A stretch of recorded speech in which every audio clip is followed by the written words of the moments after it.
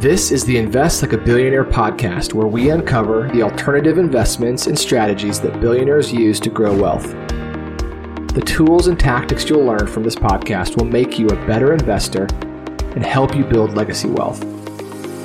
Join us as we dive into the world of alternative investments, uncover strategies of the ultra wealthy, discuss economics, and interview successful investors.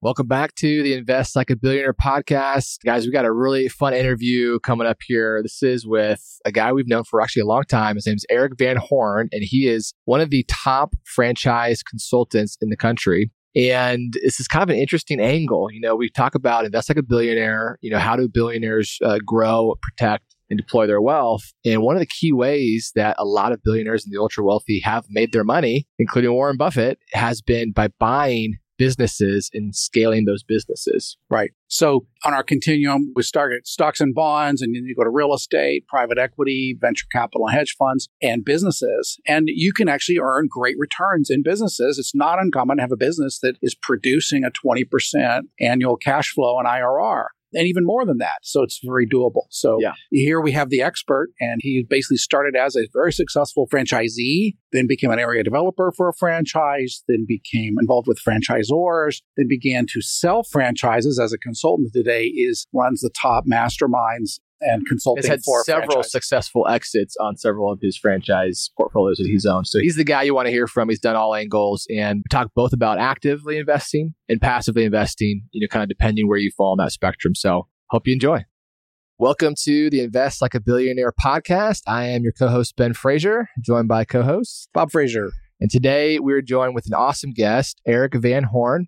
And we're really excited to have Eric on the podcast today. And we're going to be talking about a very unique topic, which is franchising and buying businesses. Did you say French fries? I might have stumbled. Franchising. And this is a really cool area that I actually have a little bit of background in. When I was a commercial banker, I lent to a lot of franchises with SBA financing. It's something I wanted to highlight on this podcast because it's kind of a wide world with a lot of ways you can dive into it as an investor and as an operator. And so we've brought on what I consider one of the top experts in this world. And Eric, thanks so much for joining us and coming on the podcast. Ben and Bob, it's my pleasure, man. Good to see you guys. So one of the things that's super interesting here, and this is why this is really important, so people might automatically tune out, but don't tune out. Our theme is Invest Like a Billionaire. And one of the premier investors in our age is Warren Buffett. And Warren Buffett built most of his wealth through investing in businesses. So again, on our continuum, alternative investor continuum, it begins with, just stocks and bonds, mom and pop. But the higher up you go in the food chain and the more wealthy, the more people have actually invested in operating businesses. So franchises are a great way to get into operating businesses at a smaller scale. So here is really one of the premier experts, as you said, in talking about, hey, how can we make money in businesses? So it's very typical for a business to have operating earnings in the 20% range. That's kind of normal. In fact, that's kind of expected. And you can get businesses that operate in the 35 or 40% range. Well, that's equivalent to IRR. So they can really be better investments, more risky because there's a lot of operational risk, but great investments. And so they definitely fit. They have a place in your portfolio. And we're going to talk about active and passive kind of versions of this. Yeah. So Eric, give us a little background on your story. How did you get into franchising? I know you've been in this space for a long time. And give us just a little sense of how you got to where you are now. And start with Liberty Tax. Because you were the guy that bought the Liberty Tax franchise, right? And you put on the suit and you were out on the street waving the sign. Waving the signs and bringing people in, right? So you were... I wore it with pride and I hated every minute of it. Oh my goodness. Okay. Also, as we talk about franchises, the multiples on an exit on a franchisor are incredible. When I tell people what kind of multiples franchisors get, what are they? Up to 20x. 20x. So if you have $1 million earnings, you can get a $20 million exit. So they're super valuable once you figure out a franchise. So, and why is that, Eric? I mean, those are multiples you see in real estate, passive, stabilized Exactly. real Or estate. SaaS or something like that. Yeah. I mean, that's when I tell people I'm around a lot of wealthy people in the SaaS world and they're like, franchising? Are you serious? Well, one of it, because they put them into conglomerates of a portfolio of other franchises. So they have some economies of Yeah, they're scale really in it. considered high growth. And it's maybe not as high growth as a high tech, but it is considered high growth because you're not capital limited. You're really, if you've got a great franchise, then how many units can you start? How quickly? Well, they can ramp up pretty massively and very rapidly. So they're really considered high growth businesses, even though they're traditional, perhaps. And you think about monthly recurring revenue. I mean, they pay royalties every month. So there's stability in it. And the buyers of it can, once you get past a certain point of franchisees, it's pretty predictable at that point and easy ways to add value as larger So private you got started with Liberty Tech. So you just bought a franchise, right? And it was... No, so here's the deal. So I was in Virginia Beach, Virginia, just quit law school. I was ready to go to law school. I was a straight C student. And so that would have been a Congratulations disaster for me. That would have been a disaster. So I did what any straight C student would do I was registered and I went to orientation. I'm like, there's no way I'm doing this. So I bought a lawnmower and a truck and I started planting flowers and mowing lawns. And I was outside of an old lady's house. Her and her husband came out and gave me some water that day and said, what are you going to do when you grow up? Basically, I said, I'm going to be a real estate investor because I was taking real estate classes and I had a broker that was going to help me. And she said, oh, we did that 20 years ago. So long story short, I walked away with $100. I gave her option contract that says I have the right to assume your mortgage and I will pay closing costs on this mortgage that you paid 20 years on and it's appreciated in value over the last 20 years. So I left with that option contract because she said, we just don't want to deal with the renter anymore. And our leasing agent's a real estate broker and he makes money every month versus selling it. He's going to be so mad at us, Eric, but you seem like a nice guy. So I'm like, I'm a really nice guy. So I called up my parents and I said, hey, here's the deal. Do you want in? And they're like, Eric, no, sounds like it's too good to be true. I said, if you don't want in, my future broker, Gary, will happily do it. And he said, I don't know how you got this deal, Eric, but you did. And if your parents don't do it, I will. So I bought the house. The lady was happy. I wanted to make sure she was happy and she knew she was helping me out. But I helped her out as well. So I walked away with my seed money, you guys. So I sold that to my parents in about 3 months and I'd made more money than I had in my entire life up to that point was made in 3 months, just because I put 2 and 2 together. I found the deal. I found the investor. I wasn't greedy with anything. We split things 50-50 all the way through it because I didn't have credit or money to be able to pay the $5,000 closing cost. And I walked away with my seed money. I went to a Liberty Tax, like a Discovery Day, a convention. And I'm like, I'm going to buy that because there were young people involved and they were buying this franchise and it was local. And I'm like, and they're just a little tax prep service, right? It's kind of a pop-up tax prep. I mean, it's kind of a very seasonal business, right? It only operates for a few months. And so how much did you pay for that? It was like $20,000 for the franchise fee back then. And everything else is pretty inexpensive. We were in it for less than $100,000 that first year. Okay. Well, besides 20, what else you pay for? Well, then you get rent. You have to do rent and labor to get everybody trained. You had to train people before and pay them really on payroll before money started coming in. And then how much did you make in that first deal? Do hardly anything, or we lost money that first year. And we worked like crazy. And then we went an area development in Austin, Texas, which means we bought a region. So even though you were losing money in the franchise, we're losing money in the franchise, but you bought a region. Yeah, we bought a region. And there, the goal is to bring on new franchisees, sell them, support them, and help them become profitable. And coach them and train them. I bought that region with my parents, 50-50, and that was a few $100,000. And I got a loan on my side. They paid cash for their side. We took that region from 4 stores to 42 stores in a 10-year period and sold that back to the corporate office. So we did really, really well with that one. And I got good at flipping these stores in the meantime. So a bad owner would buy it, start it, and then I would flip it to a new owner, or I would take it over and improve it. So you figured out how to make them profitable. I figured out how to make money. Okay. Yes. I didn't lose money for 10 years. No. Okay. So you basically developed 42 stores and you became a kind of a flipper of Liberty Tax franchises. So an owner would buy. What made an owner fail? So the guys who failed, why did they fail? it's a marketing business. So a lot of people get into the tax business thinking it was a tax business, and it's not the tax business. It's a marketing business. You had to go out and get customers in the door. If you think you're so good at plugging some simple numbers into a computer because you're good at taxes or bookkeeping, those guys fail and ladies fail because you need to get customers in the door. So it was absolutely a marketing business, not a tax prep business. So the guys who worked at like a marketing business, generally they were successful. Yes.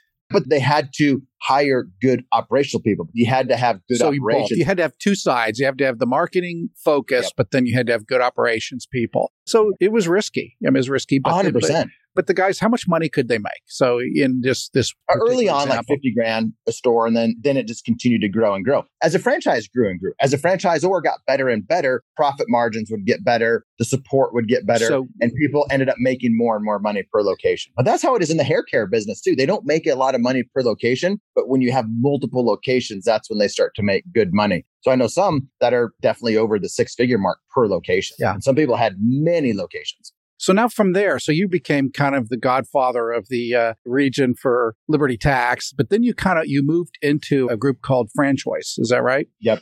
And you became a consultant, basically selling. These guys represent multiple franchises, and you became the expert who were advising customers which franchises to buy, kind of doing a matching, helping people find the franchises to buy, correct?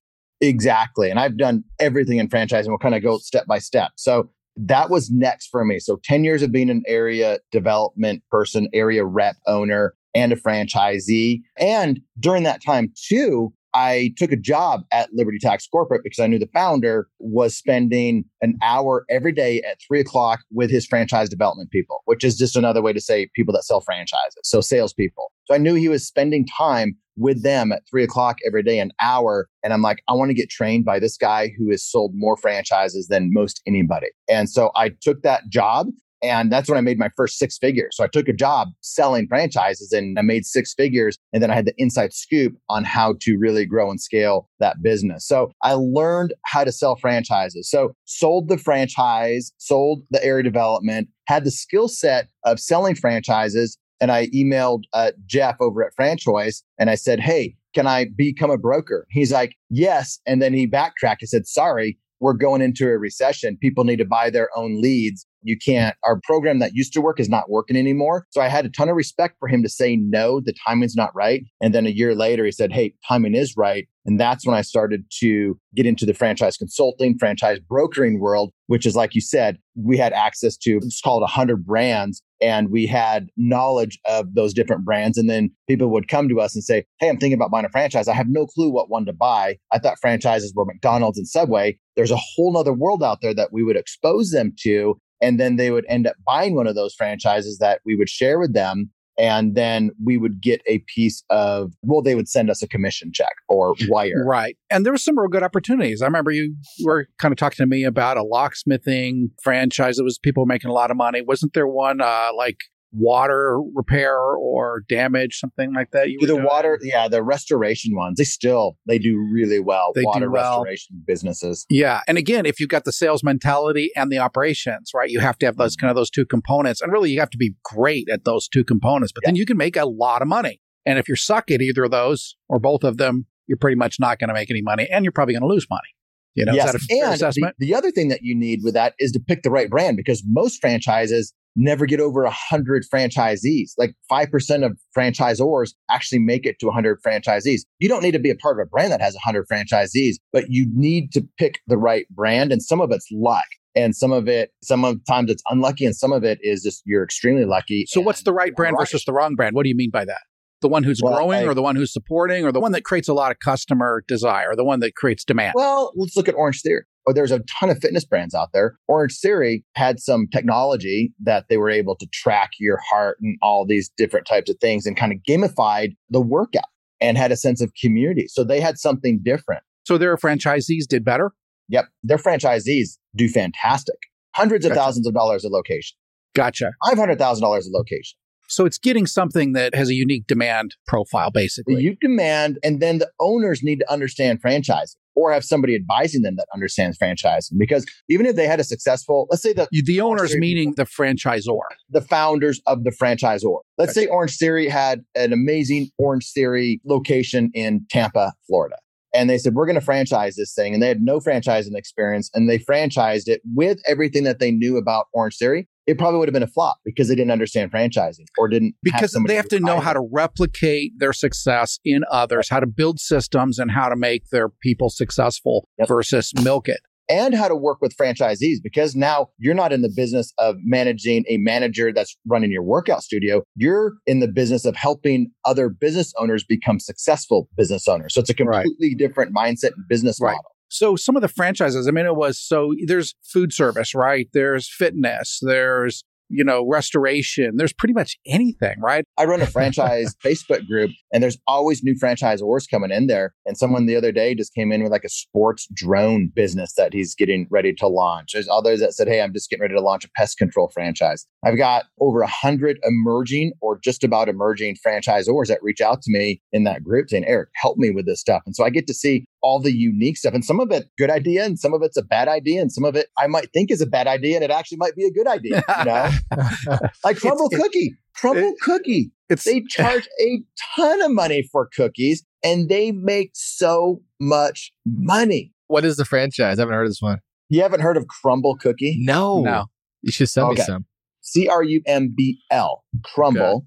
Okay. And just go there. You walk in and you go to a computer screen. It's so simple. You just click all these cookies that you want. And then like a minute later, they have them for you, and you've already paid with your credit card at the screen thing. And you walk out with like $6 cookies. A cookie is like as much as a Subway. And you walk out and you're hooked. It's like crack cocaine. And then people just coming back.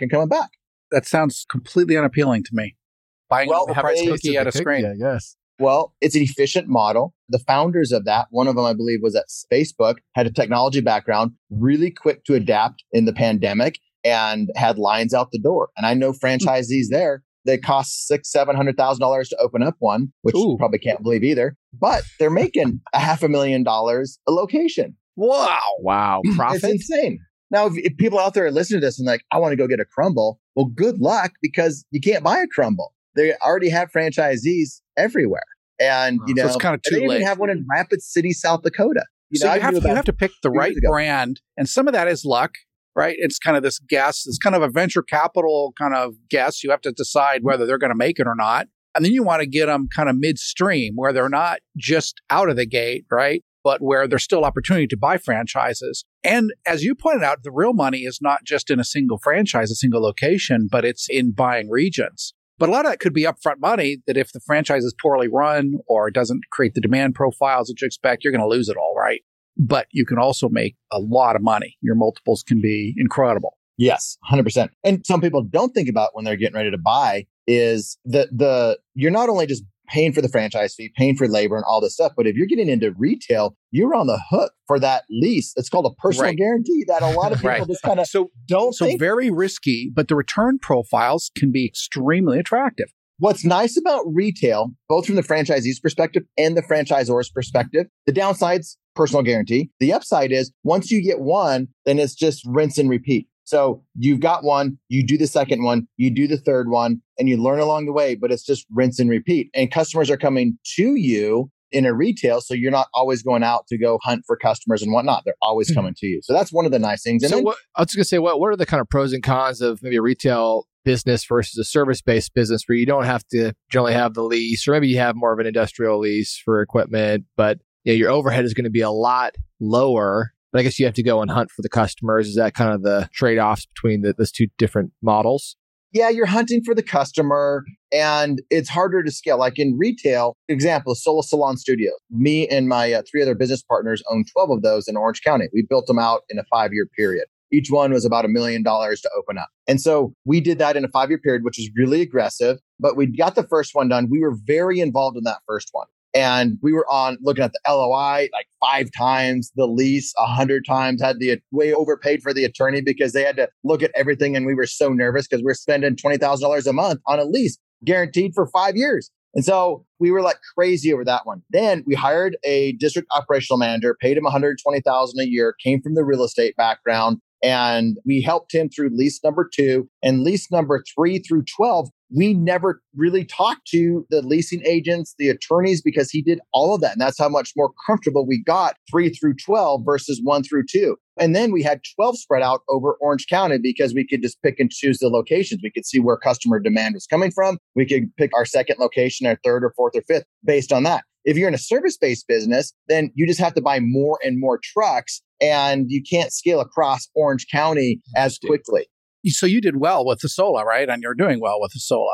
Yeah, we had private equity bought us out on that. And so that was an interesting one. But yeah, we're the only ones that up to that point that private equity bought out. So you had a great multiple on that too. Yeah, we had a great exit on that one. So let's talk about active investing and where you actually go and buy franchises. So talk about that. What kind of profile? So there's people listening that are going to want to do that. They're either going to want to, and probably they should be thinking about quitting their day job, right? If they're going to do that. And some people are ready to do that and say, hey, I've been in the corporate world for 20 years. I'm going to take my 401k. I'm going to cash it out. I'm going to buy a bunch of franchises and go do this. And for a certain type of people, that makes sense. So who would you advise that would make sense to do something like that? If they want to work in the business or they don't want completely passive. Like right now at my stage, right. I want they got to be active. And especially if that nest egg is significant to you that you're putting into it, you should plan to be pretty active in that business. When I think about passive ownership in a franchise or first-time business owner, then you should probably at least put in 20 hours a week and have flexibility schedule. That would be considered semi-absentee or semi-passive to me. Other than that, just go in 40 hours a week and work the business and then start hiring management underneath you. If you've never owned a business before, going straight to semi-absentee is risky. If you've never owned a business before, even active is risky. I've actually, mentored a lot of entrepreneurs. And being in the corporate world is not good training for being an entrepreneur, actually. And to be an entrepreneur, you have to be kind of a jack of all trades. You don't need to be great at anything, really, but you need to be pretty good at almost everything. And if there's anything you need to be great at, it would be sales. Right. You've got to be able to sell and market. You've got to be able to recruit, and you've got to be able to manage. If your coworkers don't like working for you, your employees don't like working for you in your corporate job, you should probably not do that. If you've got that caustic personality, or you just don't have the gift to manage people, manage processes, and build, it's a mistake.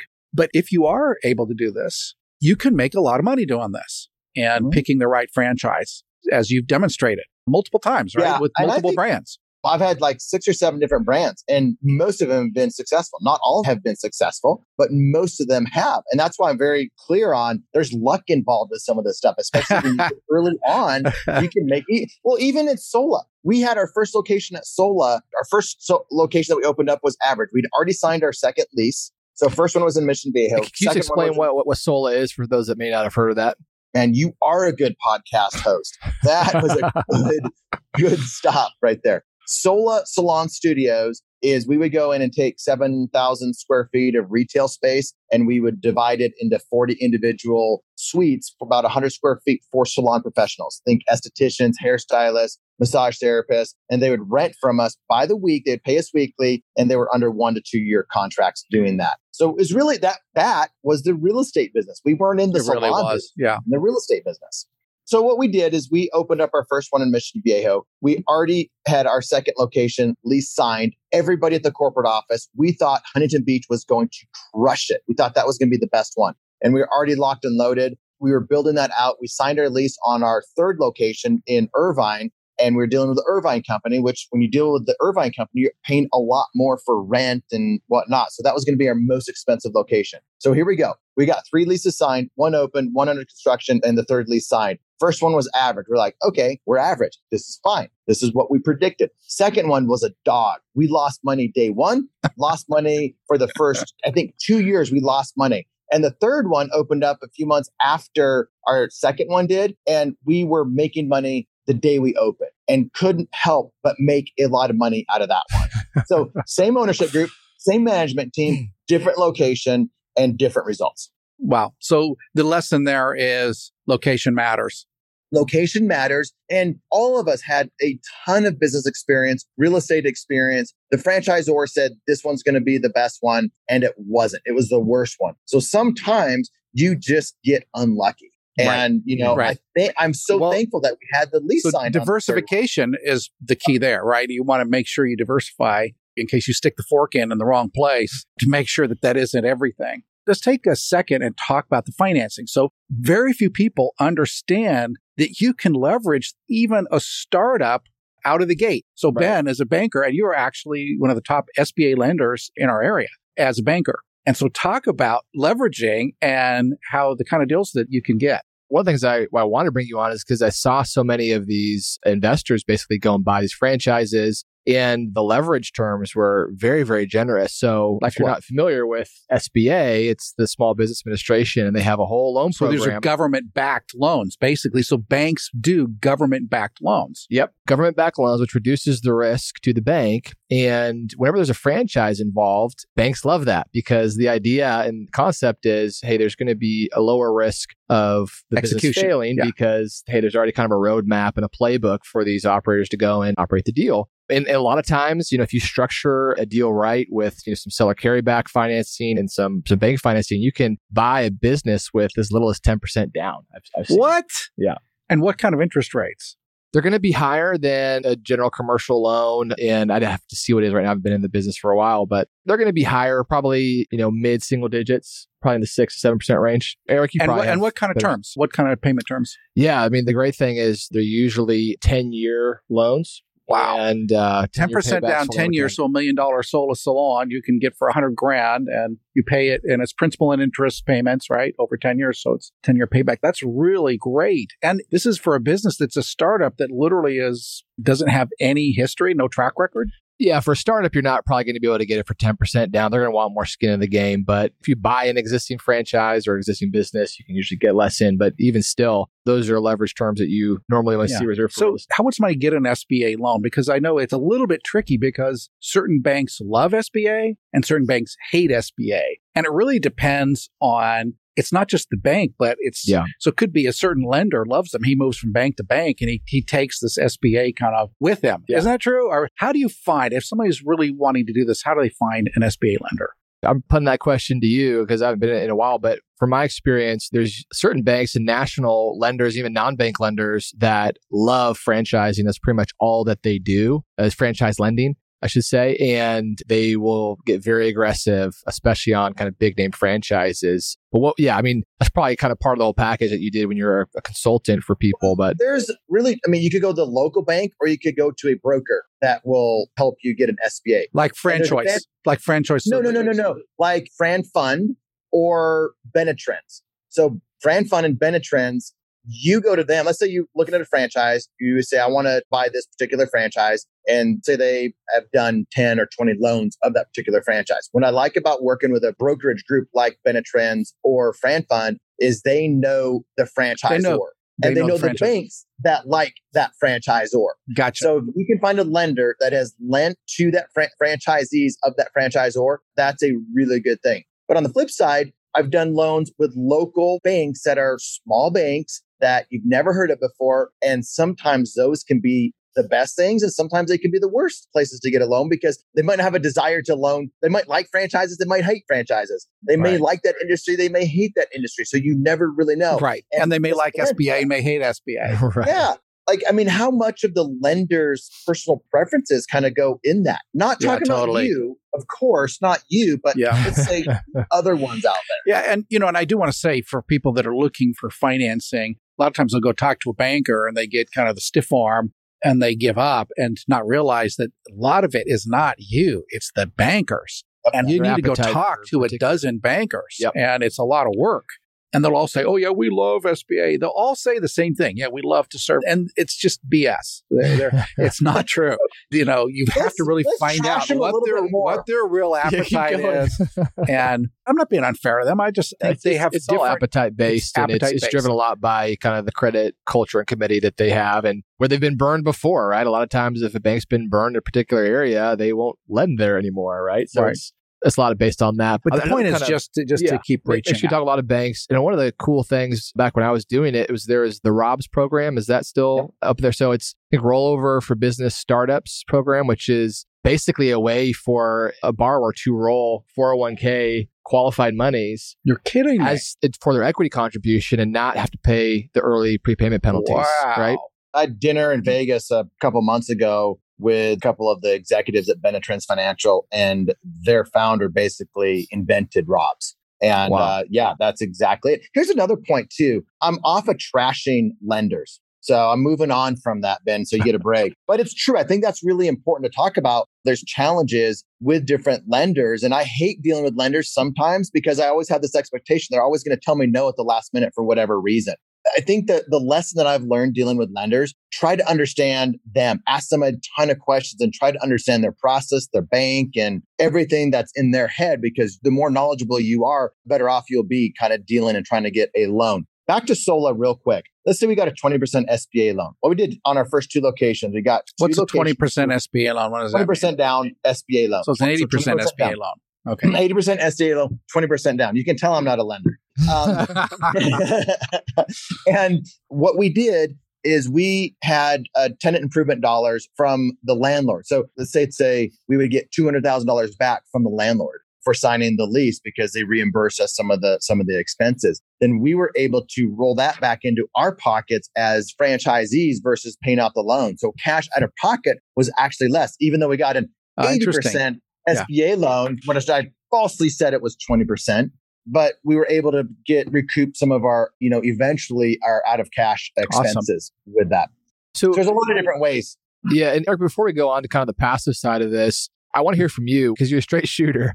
Who's going to be successful as an active operator? And we've shared a few ideas, but from your experience, I'm sure you've seen both sides, right? As a consultant, when you had people come and want to get into this business and some that were very successful, some that weren't. And obviously there's a lot of luck involved, but what's it going to take to be a successful active operator of a franchise? If you're looking at any franchise, and let's just say it's in the most service-based businesses are active owner businesses. So if you're going to be an active owner in a service-based business, what I would do, there's one tip, talk to all the franchisees in that, or many of the franchisees. And if you come from an accounting background and you realize everybody else used to sell timeshares and Cutco knives and solar, and you're like, you should probably think twice about doing that.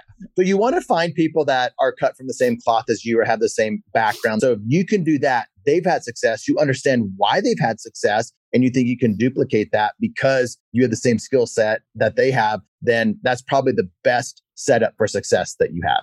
Before we move on to passive, talk about some of the best brokers. What's the best way to approach this? I'm listening to this podcast and I'm thinking, I got to do this. Who should I reach out to? What are the brokers that make sense? And how do you find a good broker?